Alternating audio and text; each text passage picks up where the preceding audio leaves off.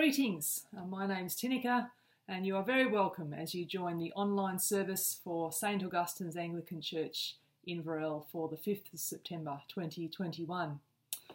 Our sentence of scripture as we begin our time together today comes from Psalm 119. You are righteous, Lord, and right are your judgments. Deal with your servant according to your steadfast love. Let me pray on our behalf. Heavenly Father, we thank you that you are indeed righteous. We thank you that you are our Lord. We thank you that your judgments are right, and we pray, Father, that you will deal with us not as we deserve, but according to your steadfast love and your mercy shown to us in Jesus Christ. Please be with us as we spend time now singing in our hearts or out loud, reading your word, hearing it preached, and spending time in prayer. Please bless this time, Lord, and grow our faith in you. And we pray in Jesus' name. Amen.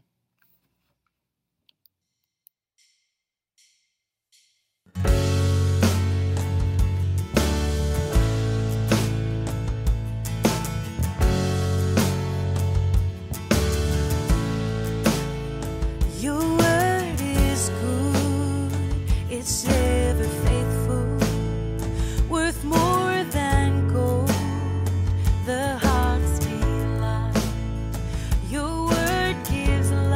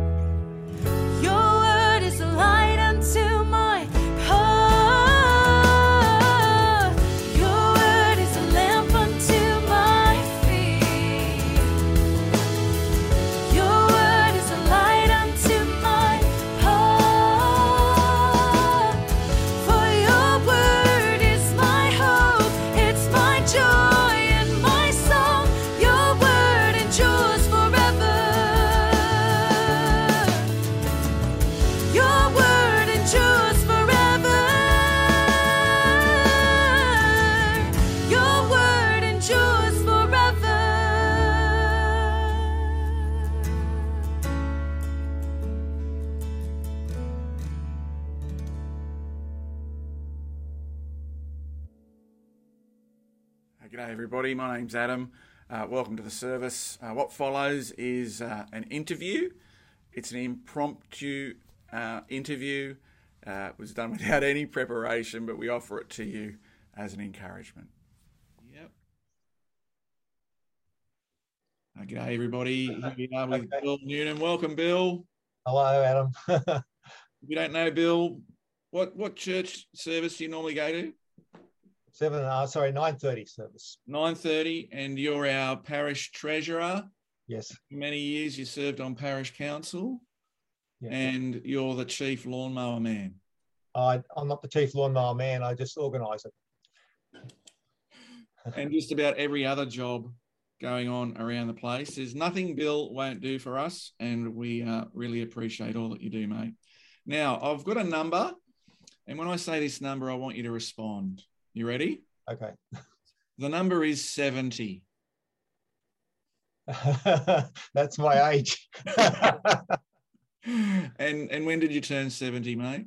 In July, just recently. July. You flew under the radar, didn't you? You didn't tell anybody. No, that was my intention. Well, happy birthday.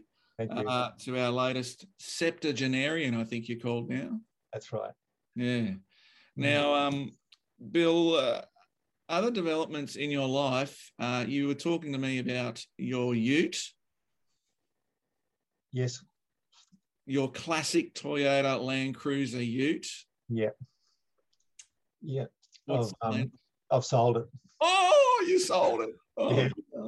He hasn't picked it up yet, but I came to an agreement with a local guy who wanted it so badly that he couldn't say no. And I bought a trailer, but there's a problem. The trailer's in lockdown in Brisbane. And I didn't see a tow ball on your Camry either. Yeah, you take it on and off. It's there. Okay. Righto. Okay, I've got the tow bar on there, but you actually use 2 bolts to put the ball part on each time, so you don't hit your shins with it all the time. Mm-hmm. Now, losing this Land Cruiser, is that like losing a body part, an arm or a hand, or? Not really. It's only a material thing. I'm not sort of sentimental about it. Although it's got character. It's got bullet holes in the roof, and it's got a lot of fond memories and some not so fond. I know. And you and I have done some firewood collecting in that ute. Tinica was trying to tell me that it was your ute and what the ute that Bill looks after so well. And I said, what, the one with bullet holes in it? Yeah, that one. Funny moment, but anyway. That's right. But you found a buyer. Look, those things are so popular. But you're right, it's a material possession, and there it goes. How old was it? It's a 1984 model, so you work that out. It's a lot of years. We had it since brand new, and I've got a logbook that had an oil change every 5,000 kilometres. The guy was pretty happy to see that. So, yeah. Only 250,000. Oh, wow. Not that many, and one owner vehicle. You think I was trying to sell it again, wouldn't you? Well, anyway, it's not. It's some things. It just won't be the same. But anyway, Romans 11. We just had Bible study. I thought it was fantastic. I loved it. How you found Romans? I'm putting you on the spot a little bit, but as we work through Romans, we just finished chapter 11. Anything in particular that struck you? It's just amazing that that we are we're sort of the new Israel in a way. We're the elect of God because we recognise Jesus as His Son, and the political Israel, by and large, didn't, except for the few people, including Paul, the writer of Romans. Like he was, and even with him, Jesus met him on the road to, was it the road to Damascus or something? Yeah, and changed his life. If that hadn't have happened, he might have stayed a Jew as well, and we wouldn't have his writing, and all the insights. Yeah. Although God would have raised someone else up, no doubt, because it was always His intention to include the Gentiles in salvation, which makes sense. I mean, why would God create a world and create all these people and nations and then only select just a few of them. Why not let everybody have the opportunity to have salvation? That's right. So the gospel's for the world. It's incredible. Hmm. All right, that's terrific. And yeah, how wonderful it is it to know that we've been grafted into the tree as wild olive shoots, that we can benefit from the nourishing sap. Yeah, it's good. Yeah. Anything else grab you from Romans? You put me on a spot. I can't think of anything right now, but All right. it's a great book. It's got a lot of a very inspired writing in there. Obviously, Paul's a very gifted writer, but I think it's because of the Holy Spirit. I don't know that it's just him, because it's not really him saying it, you know. But a lot of the stuff he says is in its day, especially, was extremely radical. You know, a Jew reading it must have been probably angry, you know, that he's disagreeing with all their culture and their history. Well, not disagreeing, but taking it a step further, you know. Yeah, that's right. You're either going to shake your fist and get upset, or you're going to submit to his mercy and give yourself to his mercy that comes through faith in Christ Jesus. That's right. All right, mate. Well, yeah, we had Bible study. I thought it was really encouraging. Tough chapter, and well attended. And I enjoyed the Zoom Bible study this morning. It was enlightening. Thank you. All right. So we commend it to everybody else. If you want to participate, the link is the same. We all get it in the bundle when we send that around with the online ministry. Mate, last question. How can we pray for you? Well, my circumstances are not real easy, as you probably know. So you can just pray that I'd continue to trust God and gain strength from that. Yep. All right. Well, let me pray. Father God, I thank you so much for our brother Bill. I thank you that you've showered him with your love and your kindness and grace, and Annie as well. We thank you, Father, that when we read Romans 11, we're reminded of the depth of the riches of the wisdom and knowledge of God, that your judgments are unsearchable, your paths are beyond tracing out, yet you show us mercy and kindness in Christ Jesus. And you've shown that kindness and mercy and grace to Bill and Annie. And Father, we pray that you would bless the Newnham home, that you would continue to encourage Bill and help him to be spiritually resilient and physically preserve him, keep him well, and emotionally robust. We pray that for Annie.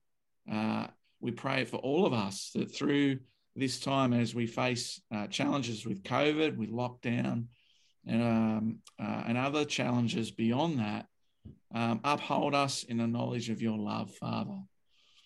Thank you for Jesus. Thank you that in him we can know the full assurance of your love for each one of us, that you meet our greatest need, our need of mercy and kindness and salvation, that you shower that on us. Father, again, we thank you for Bill and all the way that he contributes to church life here in his capacity as a treasurer and his service as a parish counsellor, for all the other odd jobs he does around the place, the care he has about ministry being viable in the future, his love for the gospel and his desire for it to be proclaimed in Inverell and to the ends of the earth. We thank you for Bill and the blessing that he is to us. Thank you for his Christian witness, where he is, and the impact he's had on others. And thank you that he's part of our church family. And thank you so much for Annie as well. Again, Lord, we ask for your blessing on them. We ask it in Jesus' name. Amen. Amen. Good on you, brother. Thank you. All right. I appreciate your prayers. Thank you. Anytime. I'll stop recording now. Now we come to the ministry of God's Word, and I urge you to, in a moment, press pause and open up your Bibles and find those readings. Read through them before Adam comes to speak to us. And so our first reading is from Psalm 133. Our second reading is from John chapter 17, verses 20 to 23. We come to the preaching of God's word. Let me pray. Father God, we thank you that we can gather this way online with our Bibles open, wherever we are, whatever our circumstance, whomever we're with. Encourage our hearts by your Spirit. Show us the glory and wonder that is your Son, Jesus. Encourage us and grow us to be more like him, that we'll be unified, that you would be glorified above all else. And we ask this in Jesus' name. Amen. Psalm 133. How good and pleasant it is when God's people live together in unity. What is good and pleasant? What is good and pleasant? Verse 1. Oh, when I think of what is good and pleasant, for some reason I'm thinking of the smell of a steak on a barbecue, waiting to be washed down with a nice glass of red wine in the company of good friends and family, of course. That's good and pleasant, isn't it? That's more than good and pleasant. What's your idea of good and pleasant? Here in verse 1, that which is good and pleasant is God's people living together in unity. And as a pastor, too right, that is. Good and pleasant is an understatement. Actually, it's unreal banana peel. But the Bible doesn't say that. Now, what does this look like? That which is good and pleasant. This unity, what does it look like? What does it mean? Well, the psalmist gives us some pictures. According to the psalm, picture 1, it's like oil. Precious oil even. And this is maybe where our aromatherapy, essential oils, people get very excited and animated.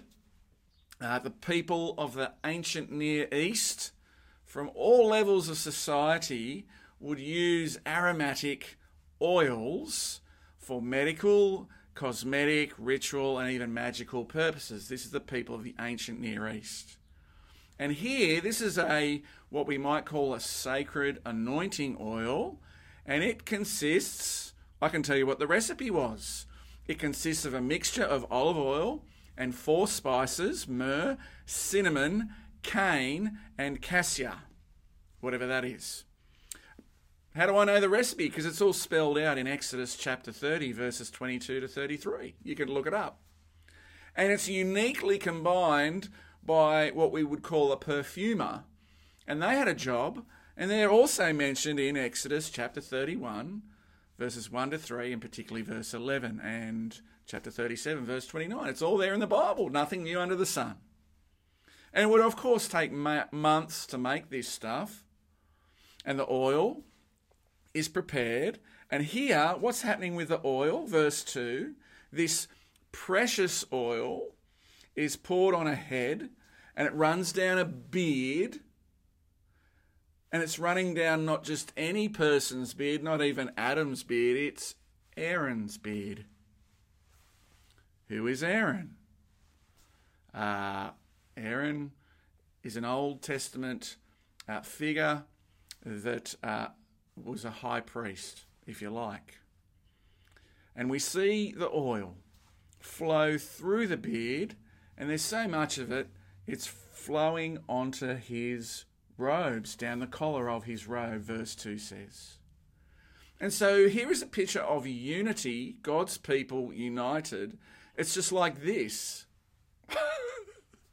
It's just like oil that saturates Aaron's head and beard and collar. Now, let me help you a bit. I was looking at this picture, seeing Aaron get saturated, and it reminded me of football, state of origin football, especially this year when New South Wales smashed Queensland. We remember that.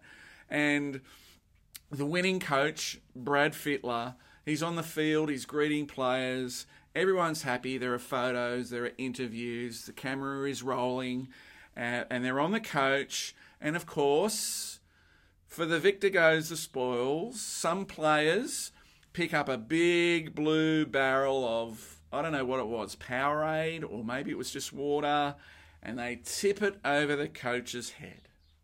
Awesome. And the coach is drenched, and he's saturated, and it is a spectacle. And it's a spectacle reserved for winners, isn't it? a winner's treat. Now come, use your imagination and apply it to this psalm now for a moment. Because this psalm is taking us back to a moment in time. It's taking us back to the days of Moses. This is after God's victory over Pharaoh and Egypt. God has turned up at Sinai. He's come down from heaven and appeared. He's given the 10 Commandments. And he said, here's how things are going to roll, people. Here are the 10 Commandments. A bit like a marriage contract, if you like. But this party, this celebration, we're going to need a tent. So they make a tabernacle. That's Exodus. And this party's going to need a barbecue. Okay, it's an altar where there's sacrifices, but okay. And this party, it's not a free-for-all, because somebody's going to need to stand between the people and God's holy presence. You can't just rock up to God. And who is the person that stands between the people and God's holy presence in the tent? Well, that person is Aaron the high priest. And you can read about that in Exodus 29, where he's ordained, where this oil is poured on its head. Now, why? Why is this a big deal? Because this is the moment where victory is celebrated. God's rescued Israel. They're his. And now Israel, God's people, can be one with their Creator. Now God, in his love and mercy, establishes a way for people to approach him and to fellowship with him and to enjoy being one with him again. Of course, it's not easy, but it's possible. I mean, it's incredible, isn't it? That God is the creator, this incredible God that smashed Pharaoh. He's just smashed Pharaoh and Egypt. This incredible God who's appeared at Sinai. You can now come to him at the tent, at the tabernacle. You can now fellowship with him at the tent, the tabernacle. And at the centre is Aaron, the go-between. God himself, our approach to God, is at the heart of our unity. This is what we're meant to see here, I think. This is about our fellowship with God. And Aaron is at the centre of that. Now, in terms of approaching God is a sacrifice. Remember, it's not easy. It's going to cost you your best bull as blood is poured out to atone for sin at the altar, and judgment falls on the beast. It doesn't fall on me. It falls on my substitute, my best bull, my best lamb, whatever it is. And sin is covered over. And I have peace with God. This is what happens. And of course, another word for this process is called atonement, where we make atonement for our sin. And sometimes, if you've heard me preach before, I've called atonement at-one-ment, because this is how people are made at one with God. Need to be one with God again. Sin is a barrier. I need to deal with my sin. The way to deal with my sin and make a sacrifice. Now I can make atonement at one-ment, and now I have peace with God. That's the idea. But keep joining the dots, because being one with God, see that this happens in community. It means that we're being made one with each other. Now this scene here in Psalm 133, there's a lot of people here. Which means a peace with God, this sacrifice system, also means not only peace with God, but peace with one another. Being right with God. Being right with God means being right with one another. Forgiveness from God, thoroughly good thing to treasure, can only mean forgiveness among believers. A readiness, a willingness, hands held out. I'm willing. And that willingness to forgive, like God is willing to forgive, underscores our unity. What about unforgiveness then? I mean, that's the impossible application here, isn't it? That's not good and pleasant unforgiveness. It's the opposite. Does our inability to forgive a brother or sister does that undermine our unity? The answer has to be yes. Does our unforgiveness, does it not only touch the person that we're not forgiving, but also everybody else? The answer is yes, it's bad for everybody. And is this what makes any church conflict so painful? I mean, we love Jesus. And so we love and cherish the unity we share in him together, right? But unforgiveness seems to me, unforgiveness doesn't seem to care about unity. And a disposition of bitterness and unforgiveness doesn't care about oneness in Christ, or our belonging to Christ for that matter. It cannot. Because unforgiveness at the end of the day is all about me and my wants and my rights and my anger and my hurts and my pain. And it's all about me, and hang everybody else. And the cross of Christ, where is that? It's sidelined. And the wonder of this psalm is lost too. In fact, worse, it's mocked. To be unforgiven, to be unforgiving, I should say, is to forget all that Jesus has done for us on the cross and his sacrifice that we see foreshadowed back in the days of Aaron and the temple system. Aaron is a shadow, isn't he? He's a preview of something much bigger and better to come, and that which is bigger and better is, of course, Jesus. And when we come to the book of Hebrews, for example, we've done Hebrews together at St. Augustine's, we should know chapter 7 tells us that Jesus is the high priest. Aaron's just a shadow, but Jesus is the high priest that we need. He is the mediator that we need. Mediator, I should say. He belongs to an entirely different and better order. He's not even the same category as Aaron here. He's so much better.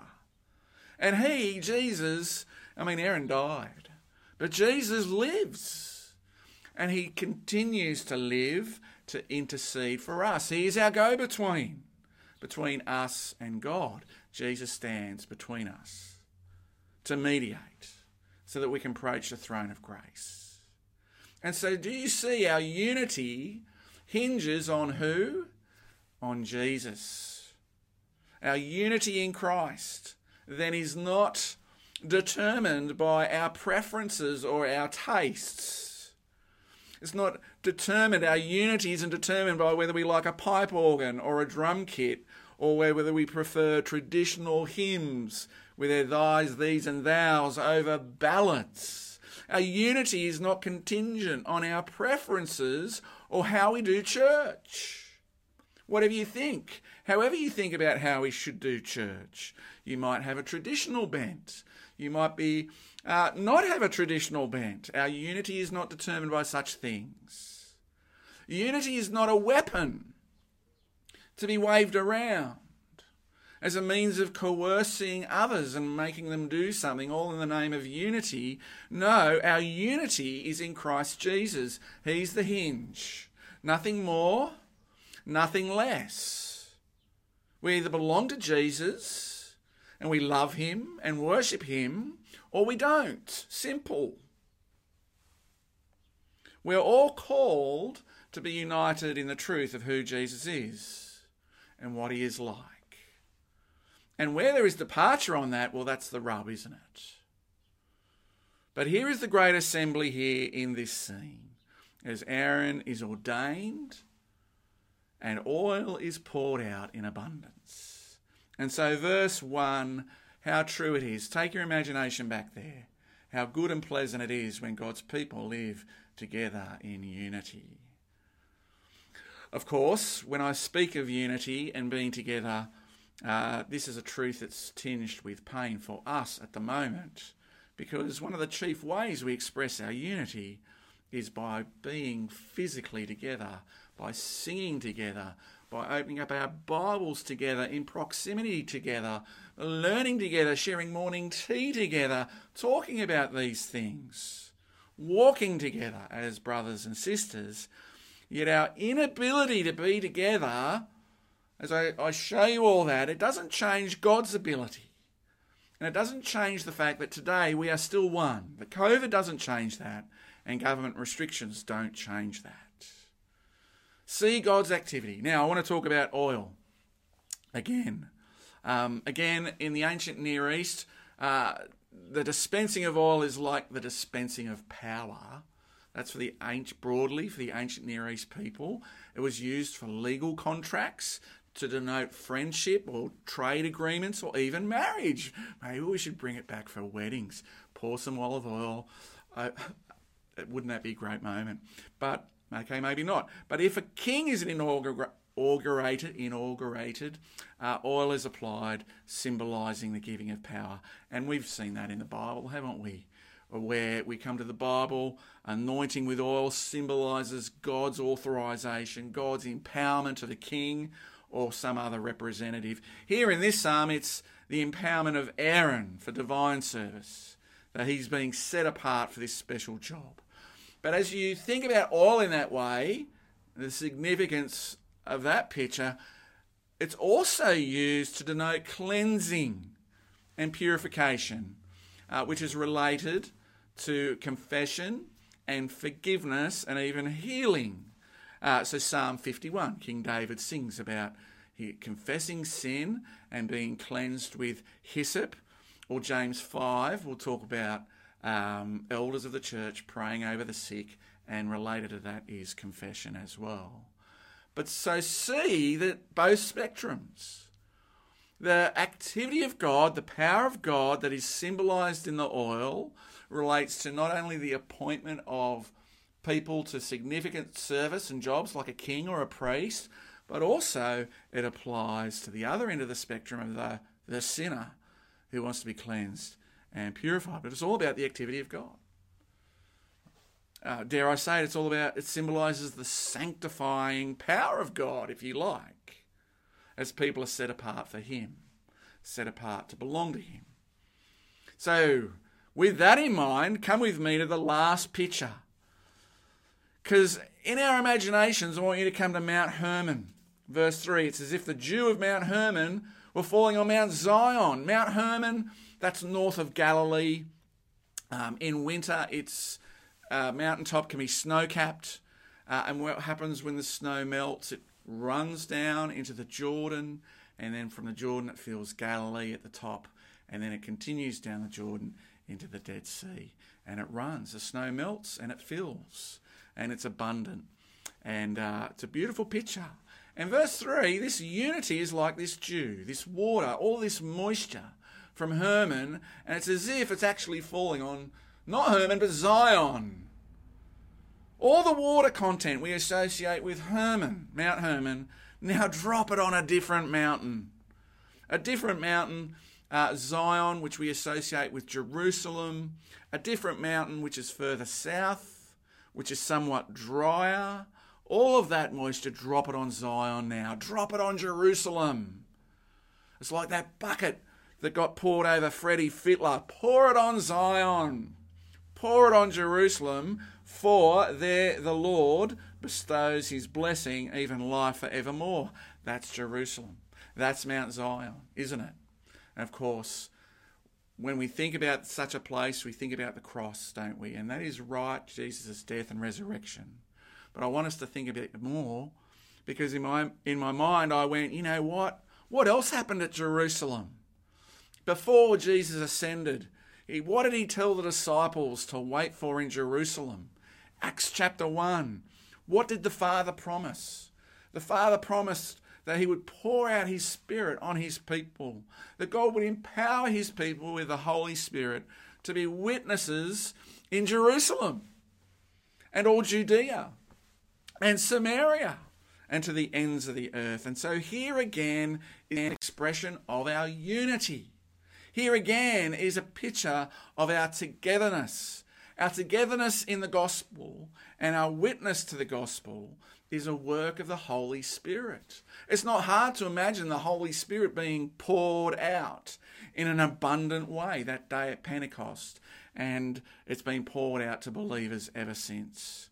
We are included in Christ Jesus. We believe, right, And so we are marked with a seal. We are marked with the promised Holy Spirit, who is a deposit that guarantees our inheritance. That's Ephesians 1:14. Our inheritance, which is life everlasting, which is how this psalm finishes. There it is. And so to be one in the Spirit is to be one in Christ, and to be one in Christ is to be one with each other. And how good and pleasant is that? And can I say again, this is true wherever we are. No matter our circumstance, no matter our distance, whether we are locked down or not, God in his love has come near to each one of us, even now, by his Holy Spirit, dwelling in the hearts of all believers. And he, in his love, guarantees life everlasting to his people, Christ's body, his church. See the blessing of our unity. The blessing of our unity comes through Christ, that one sacrifice once for all, that mediator that transcends all mediators, and by the Holy Spirit poured into our hearts by the God who loves us. How good and pleasant it is. See, our unity is about the Son. See, our unity is about the work of the Holy Spirit. See our unity, how good and pleasant it is when we live together. It's like precious oil poured on the head, running down the beard, running down Aaron's beard, down on the collar of his robe. It's as if the dew of Hermon were falling on Mount Zion, for there the Lord bestows his blessing, even life forevermore. Amen. The creeds are another way of expressing our unity in Jesus. So please will you join with me as we say together the Apostles' Creed. I believe in God, the Father Almighty, maker of heaven and earth, and in Jesus Christ, his only Son, our Lord, who was conceived by the Holy Spirit, born of the Virgin Mary, suffered under Pontius Pilate, was crucified, dead, and buried. He descended into hell. The third day he rose again from the dead. He ascended into heaven and is seated at the right hand of God the Father Almighty.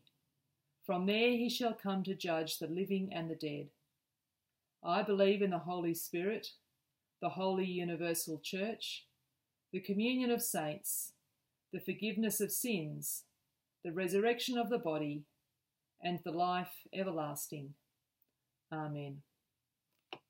Now, in past weeks, we've given you an opportunity to pray together in your household, but today I'm going to lead us in prayer, so will you please join me? Heavenly Father, we are so thankful that you are our Father, that as we trust in the Lord Jesus, we can come in confidence as your children. Thank you for our brothers and sisters, those gathered with this online service in many different places, and also those gathered in your name throughout the world. Thank you that in Jesus we have unity with you and with each other. Please grow and strengthen this, your worldwide church. We pray for those who have gone out from their hometowns and home countries to bring the good news of Jesus to others.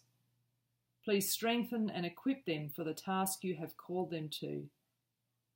We think particularly of Andy and Margie in Uganda, for Gil and Ruth, for those who serve with BCA in small and remote places in Australia. Please give them confidence in the gospel, words to speak, and opportunities to share and serve. We pray too for those who serve with compassion in many countries throughout the world. Their work of releasing children from poverty in Jesus' name is vital and valuable.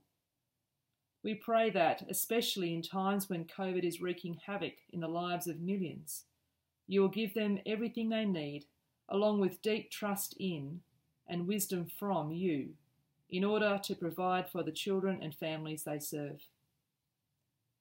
Father, we bring before you the continuing terrors of Afghanistan. Please be merciful to that nation and to all who truly want peace. We know that true and lasting peace is only found in Jesus, and we know that you have people who call Jesus Lord living in that nation. Even though they fear for their lives because of their faith in Jesus, though they are hard pressed on every side, we pray they will not be crushed. And though they are perplexed, may they not be in despair.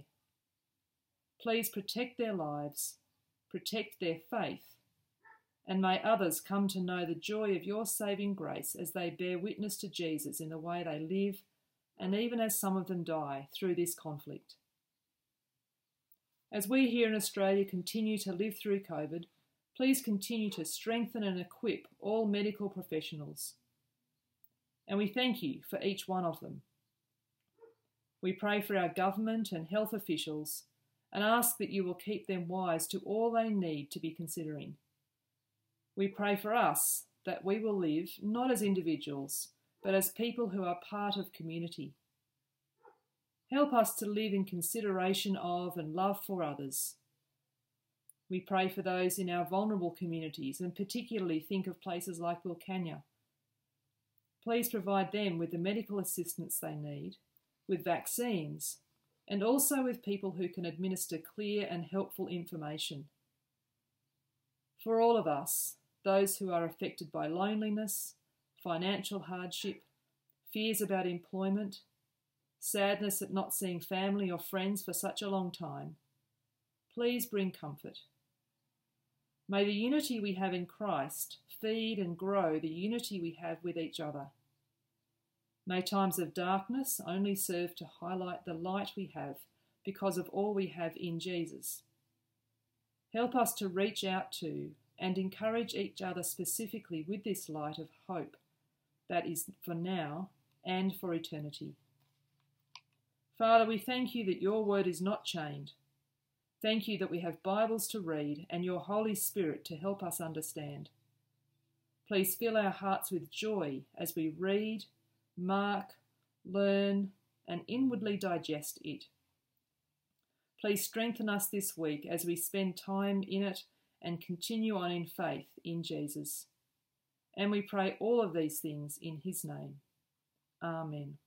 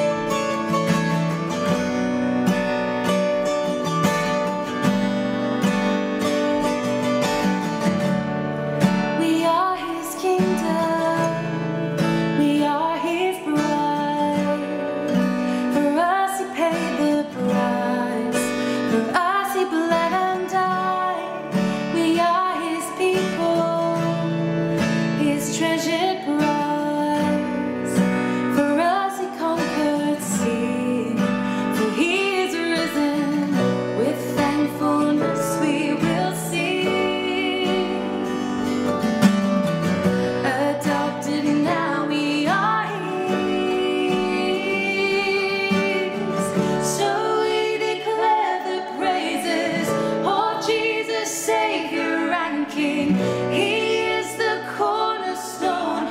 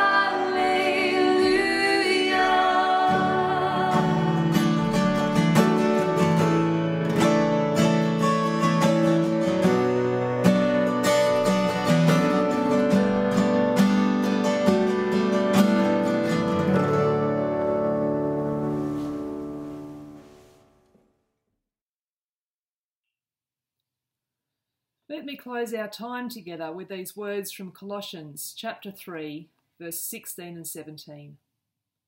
Let the word of Christ dwell in you richly, as you teach and admonish one another with all wisdom, and as you sing psalms, hymns, and spiritual songs with gratitude in your hearts to God. And whatever you do, whether in word or deed, do it all in the name of the Lord Jesus, giving thanks to God the Father through him. Amen.